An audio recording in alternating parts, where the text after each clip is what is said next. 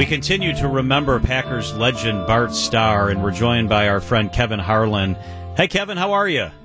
I'm doing fine. Thanks for having me on. Good to hear you guys. Hey, Kevin, as a guy who spent a lot of time growing up in Wisconsin and a lot of time around the Green Bay Packers, you must have had a real affinity and a real genuine relationship with Bart Starr. What will you remember most about Bart?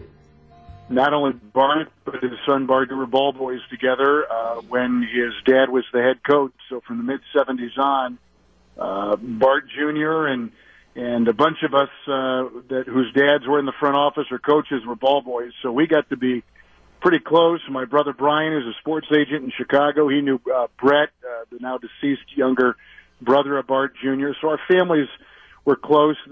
One of the biggest memories I have was when Dan Devine had decided to move to Notre Dame in 1974. My dad came home from Lambeau Field, where his office was and still is, about mid-afternoon on Christmas Eve, and he didn't have a very good look on his face, and he wasn't really sure if he was going to be kept around because the Packers were going to name Bart Starr as the new head coach, and Bart wanted to make sure that he put his fingerprints on that team.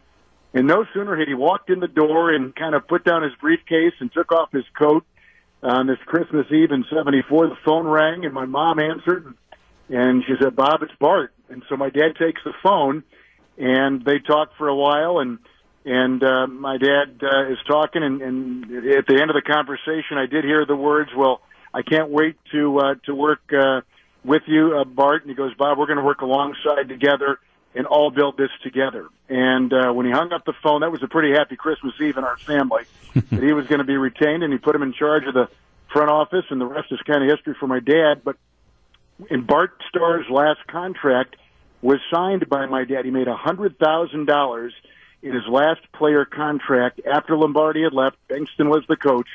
And my dad, who had just been brought in by Dan Devine, signed his last contract for $100,000, one of the highest paid players on the Packers at the time. But I think my dad had said that watching Bart work as a head coach, as a player, and as a broadcaster for a couple of years in between at CBS, he learned that if ever he was going to run the franchise, he would have all the things that Bart Starr thought was important. That means teamwork, treating everyone the same, from the guy that delivered the mail to the highest paid player on the team to your two coordinators. That everybody would be treated the same. And my dad kind of held that same philosophy when he ran the franchise. But all that really came from watching and studying and working alongside Bart Starr.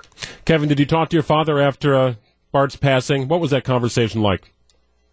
Well, my dad was close to Bart, and I think there was a time when Bart had left his head coach and the team didn't play all that well, and he had been there for a long time and moved back down to Alabama and would occasionally be a part of Packer events. But when my dad took over in 89, 90, 91, and that time, I think he really made Bart feel like he was one of the greatest living Packers of all time, one of the greatest Packers of all time, and made sure that at the forefront of every event, every important thing that the Packers did as an organization, that Bart Starr was right there.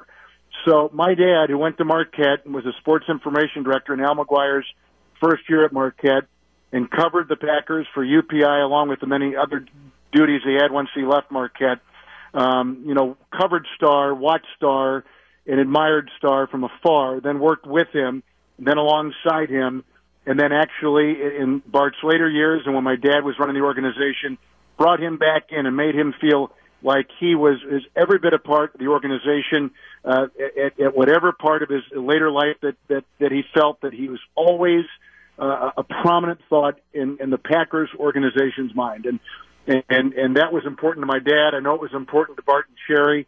And that really was one of the great, wonderful stories that takes full circle from being someone out of college who followed him and covered him, then worked beside him, and then at the very end brought him back in and made him feel a part. And I don't know really if there's ever been or if there ever will be a greater Packer than Bart Starr. His name exuded class.